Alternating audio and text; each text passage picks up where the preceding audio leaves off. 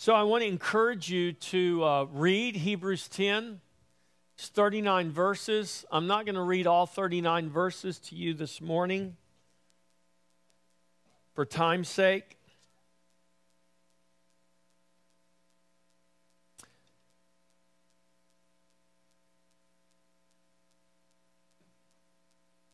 I want to begin reading in verse 19.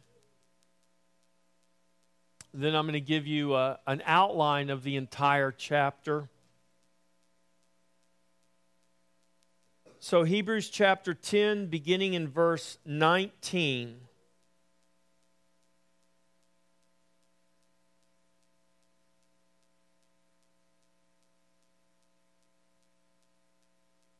Therefore, verse 19 begins with therefore. Remember what I always say, you need to know what the therefore is there for. So when we get to verse 19, he's bringing to a conclusion of everything he's written prior to that. And I'm going to give you the outline of that when we finish reading here. Therefore, brethren, having boldness to enter the holiest by the blood of Jesus, by a new and living way, which he consecrated for us through the veil, that is his flesh. And having a high priest over the house of God, let us draw near with a true heart, in full assurance of faith, having our hearts sprinkled from an evil conscience, and our bodies washed with pure water. Let us hold fast the confession of our hope without wavering, for he who promised is faithful. And let us consider one another in order to stir up love and good works, not forsaking the assembling of ourselves together, as is the manner of some, but exhorting one another, and so much the more as you see the day approaching. For if we sin willfully after we have received the knowledge of the truth, there no longer remains a sacrifice for sins, but a certain fearful expectation of judgment and fiery indignation, which will devour the adversaries. Anyone who has rejected Moses' law dies without mercy on the testimony of 2 or 3 witnesses. Of how much worse punishment do you suppose will be thought worthy he who has trampled the Son of God underfoot, counted the blood of the covenant by which he was sanctified a common thing, and insulted the Spirit of grace? For we know him who said, vengeance is mine, I will repay, says the Lord. And again, the Lord will judge his people. It is a fearful thing to fall into the hands of the living God. But recall the former days in which, after you were illuminated, you endured a great struggle with sufferings, partly while you were made a spectacle both by reproaches and tribulations, and partly while you became companions of those who were so treated. For you had compassion on me in my chains, and joyfully accepted the plundering of your goods, knowing that you have a better and an enduring possession for yourselves in heaven. Therefore, do not cast away your confidence, which has great reward. For you have need of endurance, so that after you have done the will of God, you may receive the promise. For yet a little while, and he who is coming will come and will not tarry. Now the just shall live by faith. And if anyone draws back, my soul has no pleasure in him. But we are not of those who draw back to perdition, but of those who believe to the saving of the soul. Amen. Father, we thank you for your word. We thank you for this gospel. We thank you that you take this word and by the power of your Holy Spirit and plant it into the soil of our heart. God, plant it like a good seed in good soil and bring a harvest, a righteous harvest of holy fruit, that you would be glorified through your church, through us, your people. Father, we ask that you would do this to your glory. In Jesus' name, amen. Okay, so Hebrews chapter 10. Jesus is better. This is the theme of Hebrews. Jesus is better. And so I began reading in verse 19. There's 38 or 39 verses. So the first 19 verses of this chapter here, or the first 18 verses of this chapter here, the writer of Hebrews is continuing to enforce this truth that Jesus is better. And he says the law can never make us perfect. The law can never make us complete. Only Jesus can make us complete. Only Jesus can complete us. And it was through the continuous offering of animals, the blood of animals being continuously offered at the temple, that reminded us that we were imperfect.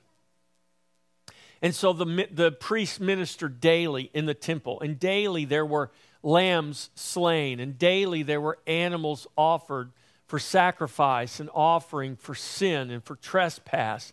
And every time the blood of an animal was shed, it was a reminder that we are imperfect, and we need something and we need someone to make us perfect, to make us complete. But the point of the law was to never make us complete. The point of the law was to show our incompleteness. The point of the law was never to make us perfect. The point of the law was to show that we are imperfect and we need to be made perfect. We need to be made complete. We need to be made whole. The word salvation means whole. It's wholeness. So when God saves you, He doesn't just save you bodily. He doesn't just save your mind.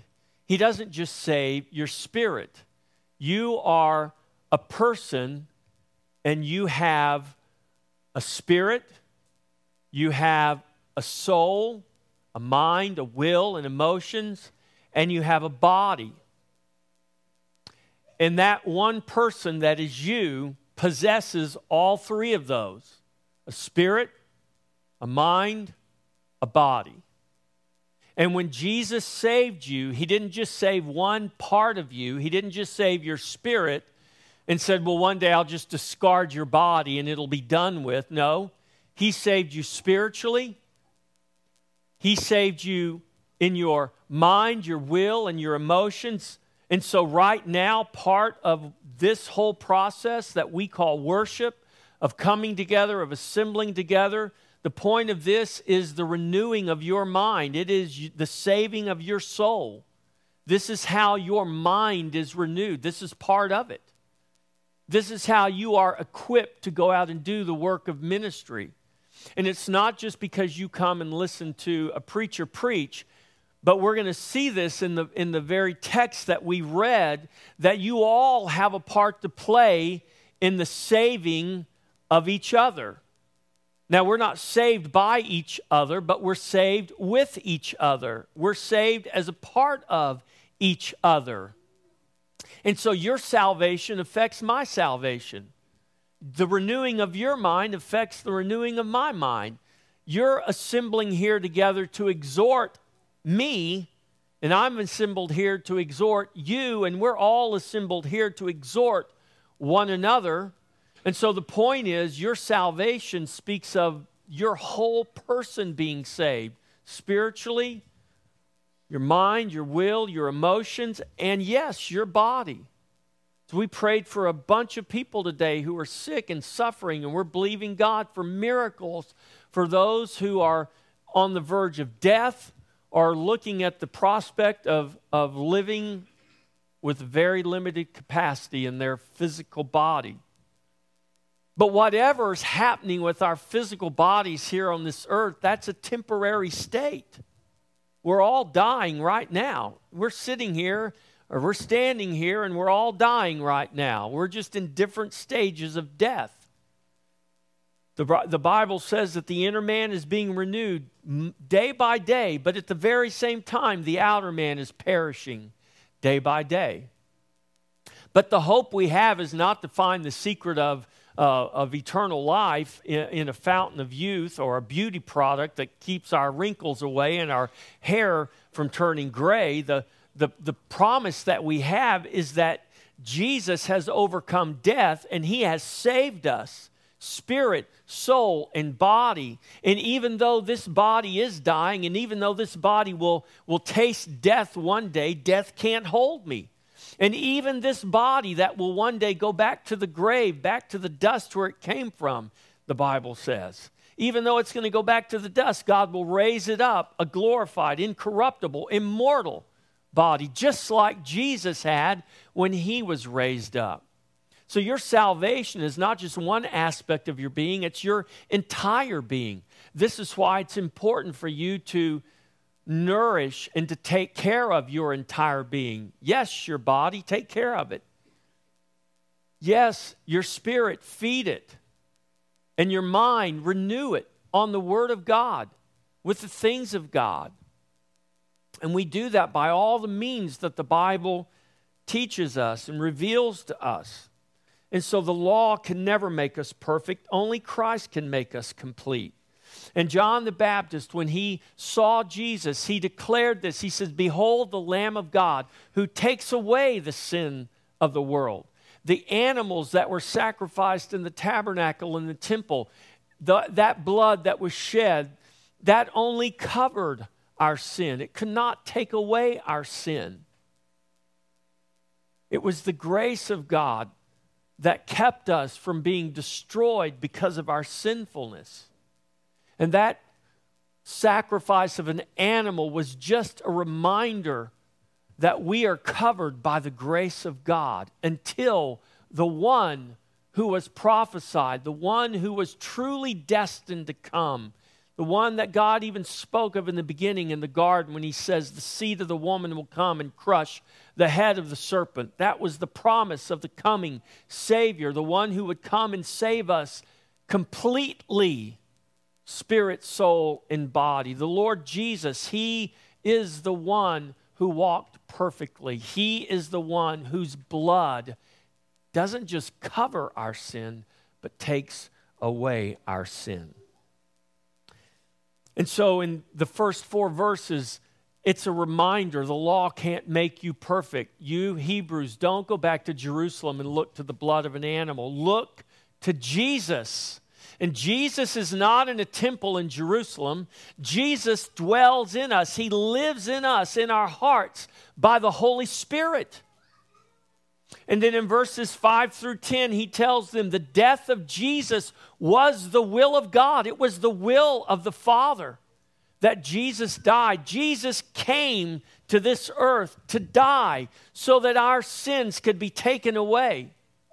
And there were Jews that were saying, listen, if Jesus was really the Messiah, why did he die?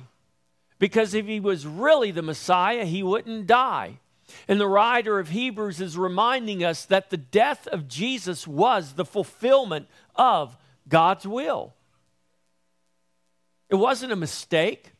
It wasn't an accident. It was the preordained, predestined will of God that Jesus, the Son, be murdered by sinful men.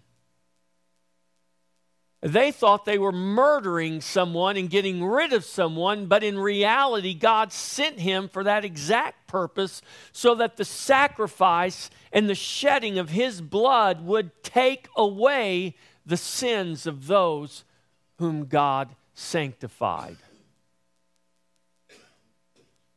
In fact, it goes on in here in verses 5, it says that God never had, in verse 6, God never took pleasure in burnt offerings for sin. But it says God takes pleasure in those who do his will. And this is the will of God, and this is the work of God, that we believe in him whom he sent. That's what Jesus said in John chapter 6. When Jesus did the miracle of multiplying the loaves and the fishes, the people says, we want to do the work of God too. And Jesus said, this is the work of God. And this is the will of God, that you believe in him whom he sent. In other words, Jesus said, this is the will of God. Believe in me. Look to me. Trust in me. It's not the miracles, it's me. It's not the loaves and the fishes, it's me. It's not the animals being sacrificed in the temple. It's me, Jesus said. Look to me, trust in me. This is the will of God. So the death of Christ fulfilled the will of God. And the death of Christ perfects those that God eternally sets apart by His will. That word sanctify means to set apart. Now look at this. Let me read to you. Let me read beginning in verse 9, Hebrews 10:9. So he's quoting here from the Psalm.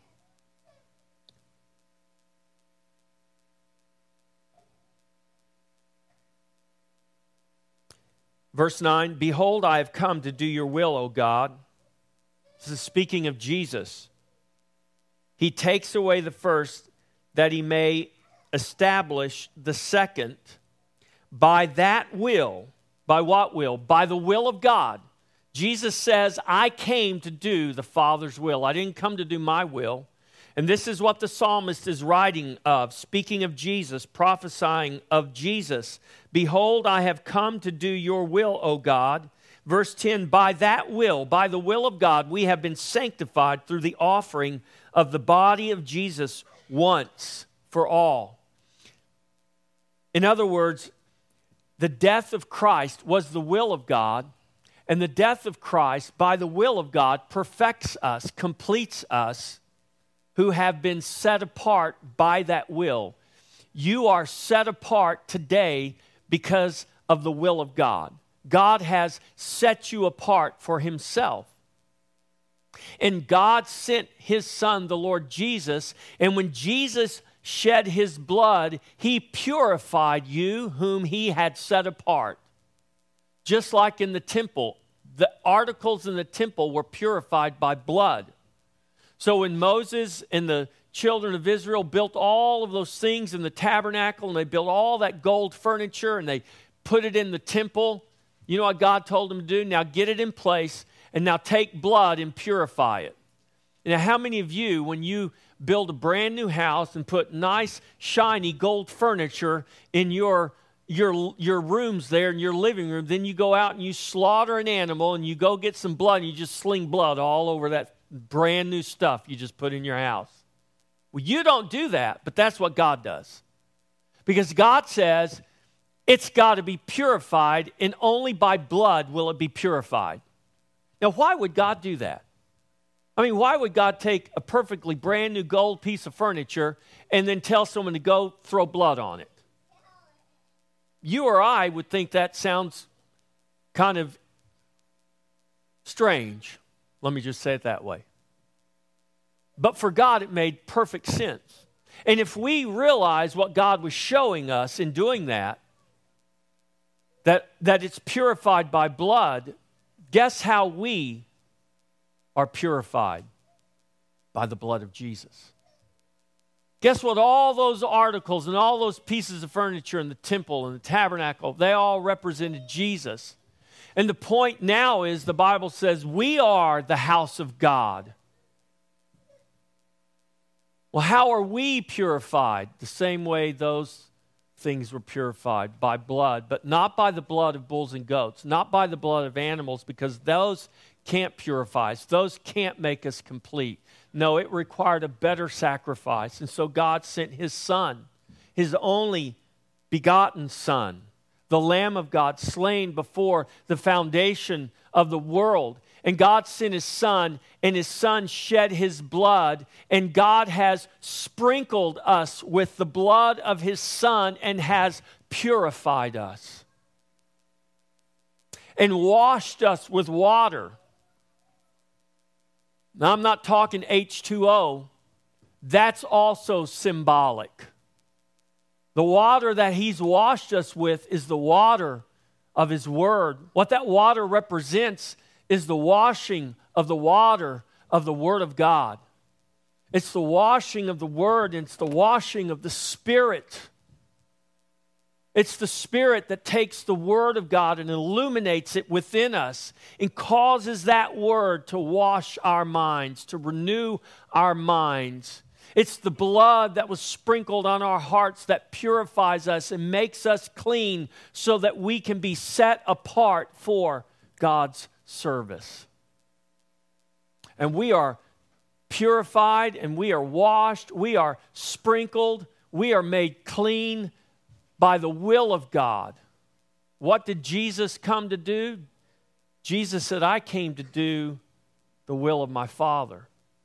It's written of me in the volume of the book. He said, you gave me a body. You're not pleased by the burnt offerings of bulls and of goats, but you gave me a body. This is the Son speaking of what the Father did.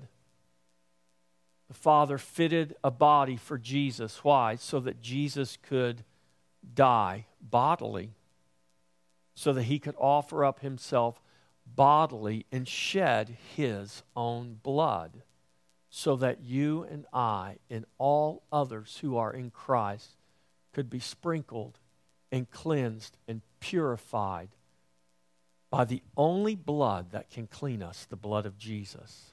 And having been purified by his blood, we are set apart. And we are being eternally set apart. In other words, there's no expiration date. There's no expiration date on our completeness, on our sanctification. Paul writes in Colossians that we are complete in Christ. And we see that God does not go back on his word. And so God sent his Son so that we could be made perfect and complete. Jesus offered himself up a sacrifice. No man took his life. He freely gave his life. And when he gave his life and shed his blood, he cleansed us. He purified us, who are being, as the writer says, sanctified or set apart. And this is by the will of God. Then he writes this in verse 15. But the Holy Spirit also witnesses for us. So the writer of Hebrews talks about that Jesus spoke these things. We have the words of Jesus. But Jesus didn't just speak. He didn't just from heaven boom a loud voice and tell us what he was going to do. No, Jesus actually came to this earth, and he was born of a virgin, and he grew up, and he lived an obedient life, and Jesus was obedient even to the point of death. Philippians chapter 2. Paul writes to the Philippians, let this mind be in you, which was also in Christ Jesus. And he goes on and he says in that chapter, he says that Jesus was obedient even to the point of death, even death on a cross. We have the witness of Jesus' life, the witness of his obedience, the actual carrying out of the Word of God, the will of God. And we have the witness now in us, the witness of the Holy Spirit. We don't just have the history of what God did, recorded for us in the Bible. We don't just have the knowledge of what Christ did, revealed to us in the Word of God.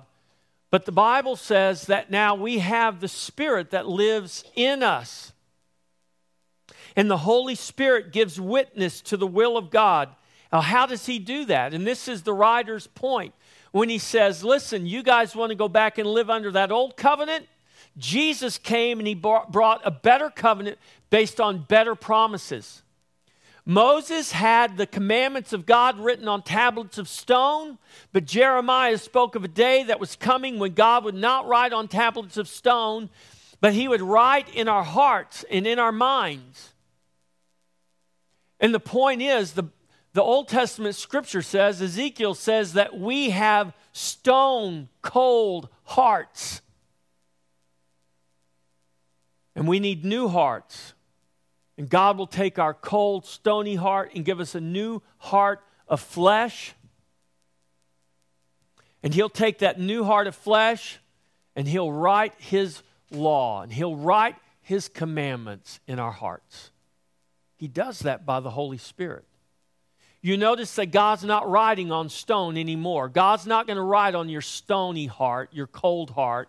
You have to have a new heart before God writes His law and writes His commandments in your heart and in your mind. You need a new heart and you need a new mind. You need a heart that only God can give you, and you need the mind of Christ. And when you're born again, the Bible says you receive both of those. You receive a new heart, and you now have the mind of Christ. And now what we do is we renew our mind, our old mind that has all the memories of our sinful life and our old man and our old nature. We renew that old mind to the mind of Christ that we now have by grace through faith in Jesus Christ. And how do we do that? We do that by the work of the Spirit that lives on the inside of us. So when you read your Bible, it is the Spirit of God on the inside of you that's bringing illumination. You say, well, I don't always feel illuminated when I read my Bible. Sometimes I just feel confused. That's all right. You just keep reading. You just keep washing your mind with the water of the Word and trust that it's the Word that's working in you. It's God working in you by His Spirit. You just be faithful to continue to plant and to water, to plant and to water, and be mindful and know that it's God who brings the increase, and God knows how to bring the increase and when to bring the increase. But you just be faithful. So the Holy Spirit gives us witness. The Spirit Himself, Romans 8:16, bears witness with our spirit that we are children of God. Ephesians 1:13, in Him you also trusted after you heard the word of truth, the gospel of your salvation, in whom also, having believed, you were sealed with the Holy Spirit of promise, who is the guarantee of our inheritance until the redemption of the purchased possession.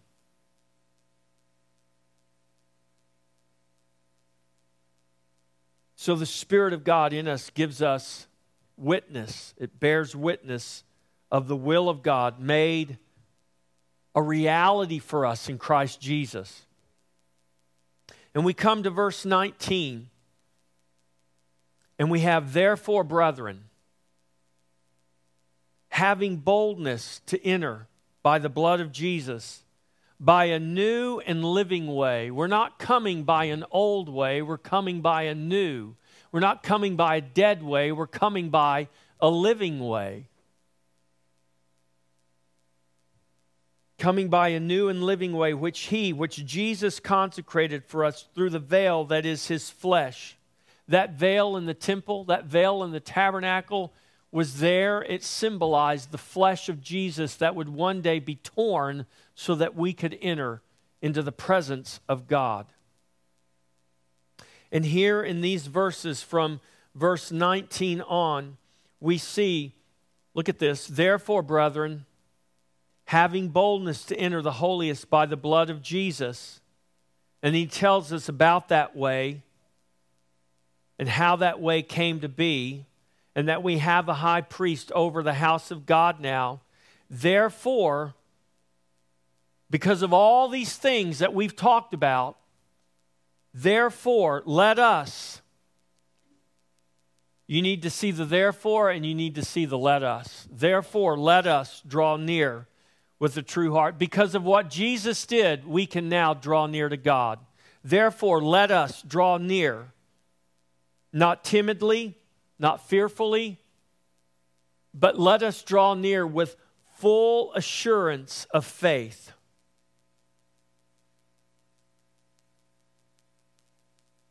With a true heart, in full assurance of faith.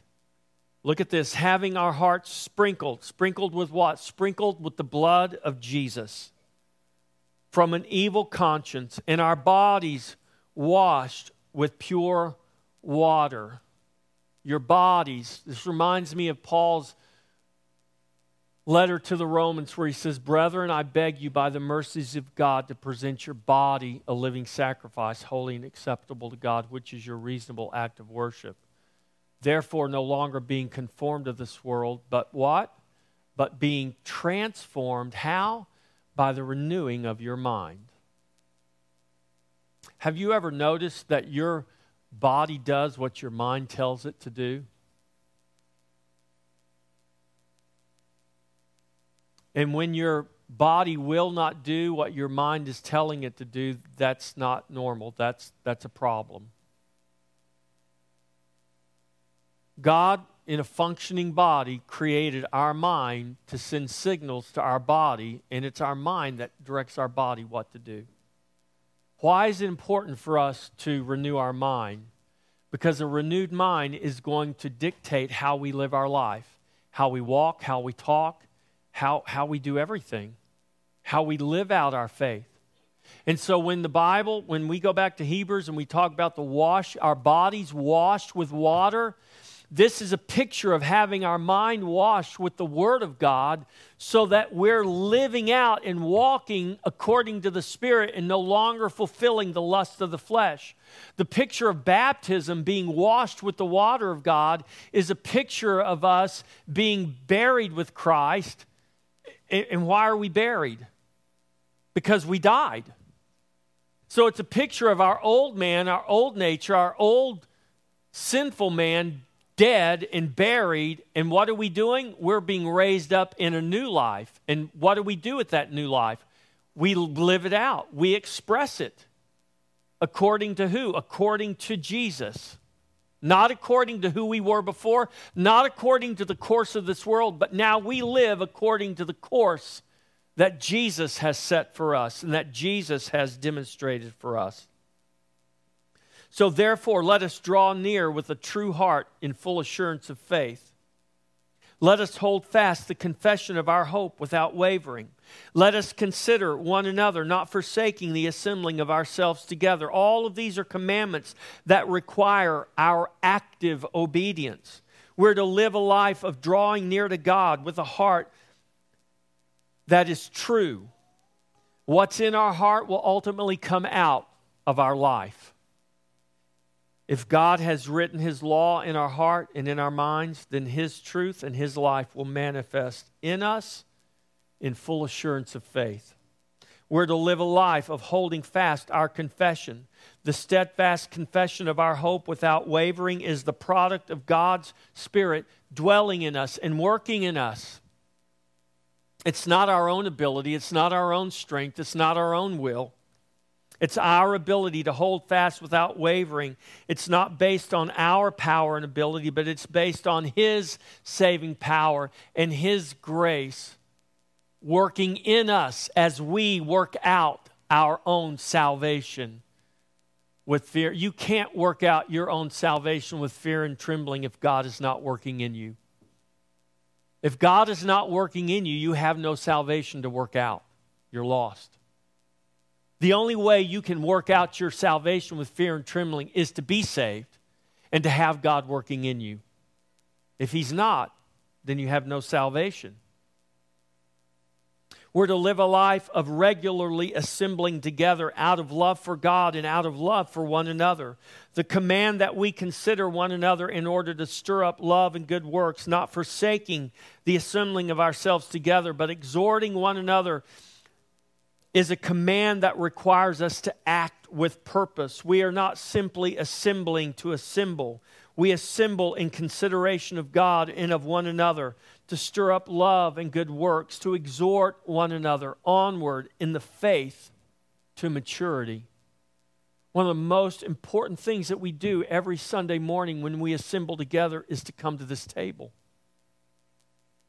And this table reminds us of this covenant that Jesus has brought to us and established for us, a better covenant based on better promises. We eat the bread and we drink the cup. We proclaim His body and we proclaim His blood, because it's only by His body and His blood that we have been sprinkled and we have been cleansed and made acceptable to the Father.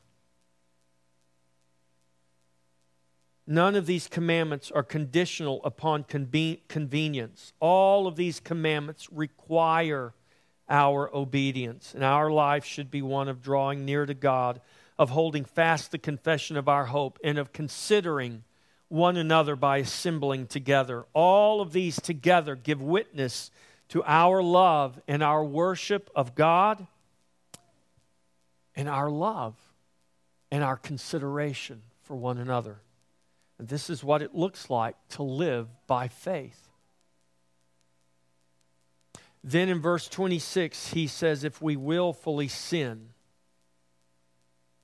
What we need to understand as he goes into this discourse here, and he reminds them, if we willfully sin after we have received the knowledge of the truth, there no longer remains a sacrifice of sin.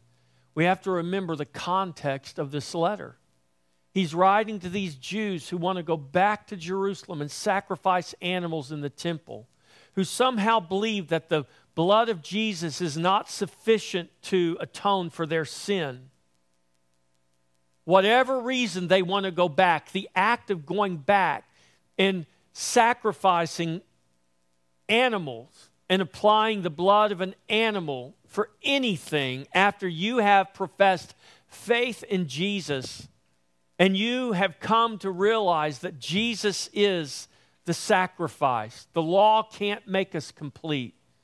If we go back and do that, we are willfully sinning. We are willfully rejecting what Christ has done for us. And if we reject the atonement that Christ has brought us, there is no atonement for us.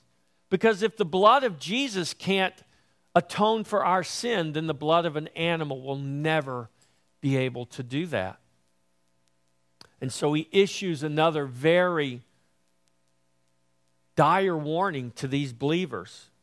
He says, if you go back, the only thing that waits you is certain fearful expectation of judgment and fiery indignation which will devour the adversaries. They know that the destruction of Jerusalem and that temple is coming because Jesus told them it was. And we know historically it happened in 70 AD. It was just a few years before that this letter was written. And he's warning them, you go back and you could be caught in that judgment.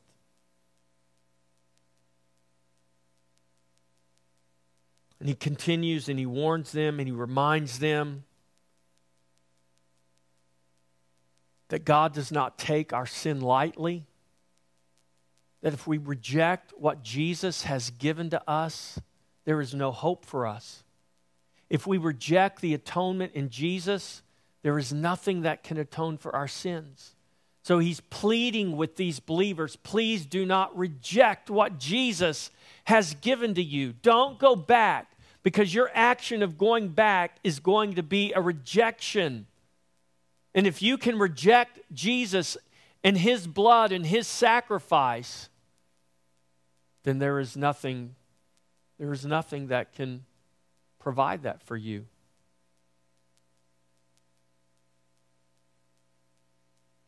Verse 35, he says, therefore, do not cast away your confidence. Don't cast away your confidence in Jesus. Hard things happen, bad things happen, difficult things. Somebody told me yesterday, life is hard. I said, yes, it is. Don't cast away your confidence in the Lord because life is hard, because hard things come to you in life. Don't cast away your confidence, which has great reward, for you have need of endurance, so that after you have done the will of God, you may receive the promise. Do the will of God. Endure in the will of God, that you may receive the promise. For yet a little while, and he is coming, and he will come and he will not tarry. Now the just shall live by faith. But if anyone draws back, my soul has no pleasure in him.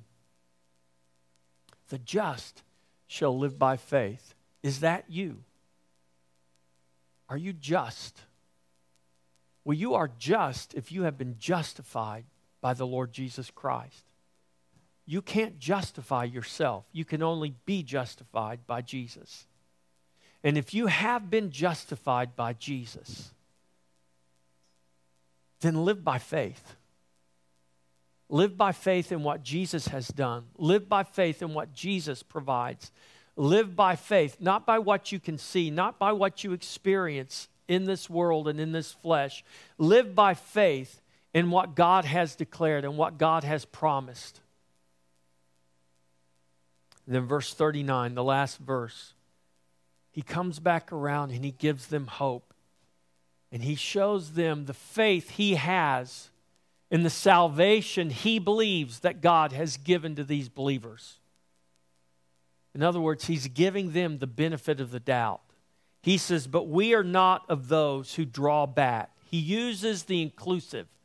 He doesn't say, but I am not. He says, but we are not. He's saying, brothers, sisters, believers, I'm going to count you as believers. We are not of those who draw back to perdition, but we are those who believe to the saving of the soul. Those who are saved will endure to the end. You're not going to be saved because you endured. You're going to endure because you were saved. If you depart and you leave,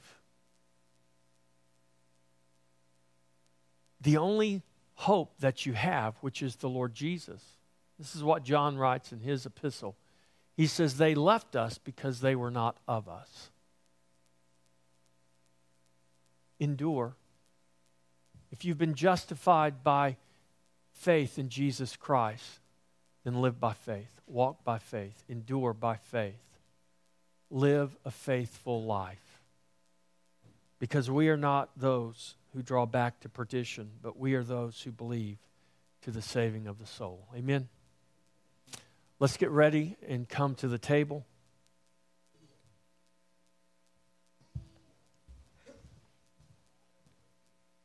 You don't have to be a member of Christ Fellowship Church, but a covenant member of His body.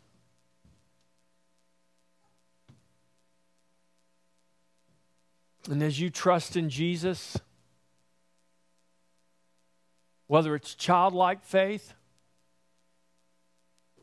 or whether it's in the midst of your questions, God's not afraid of your questions. But if you know your hope is in Jesus, I invite you to come to the table. We'll take the elements and then we'll come back together and we'll take them all together. Christian, come to the table. Let's all stand. I'm going to give you your charge, and I'm going to pray for the food. Then we'll sing the doxology, and then we'll quickly set up the tables, and we're going to be ready to eat. I hope you all join us. We have plenty of food, and would really, really like for everyone to stay for lunch. Just give as the Spirit of God directs to benefit our missionaries. This is how we raise funds each month to support them, that they can continue to do the work that they do, and they can count on our faithful support. Here's your charge, church. It's very simple. It's to live a faithful life. We are called to live faithful lives, to faithfully draw near to God, to faithfully hold fast our confession of hope, and to faithfully consider one another, not forsaking the assembling of ourselves together, coming together to exhort one another in love for God and love for one another, so that we see we cannot truly be faithful to God if we are not faithful to one another, and we cannot consider God without considering one another. Our faithfulness or our lack of faithfulness impacts the entire body, not just ourselves. So we are charged to be faithful. We have been justified by the blood of Jesus, so the just shall live by faith. So let us purpose to be a people who will live faithfully for the glory of God. Amen.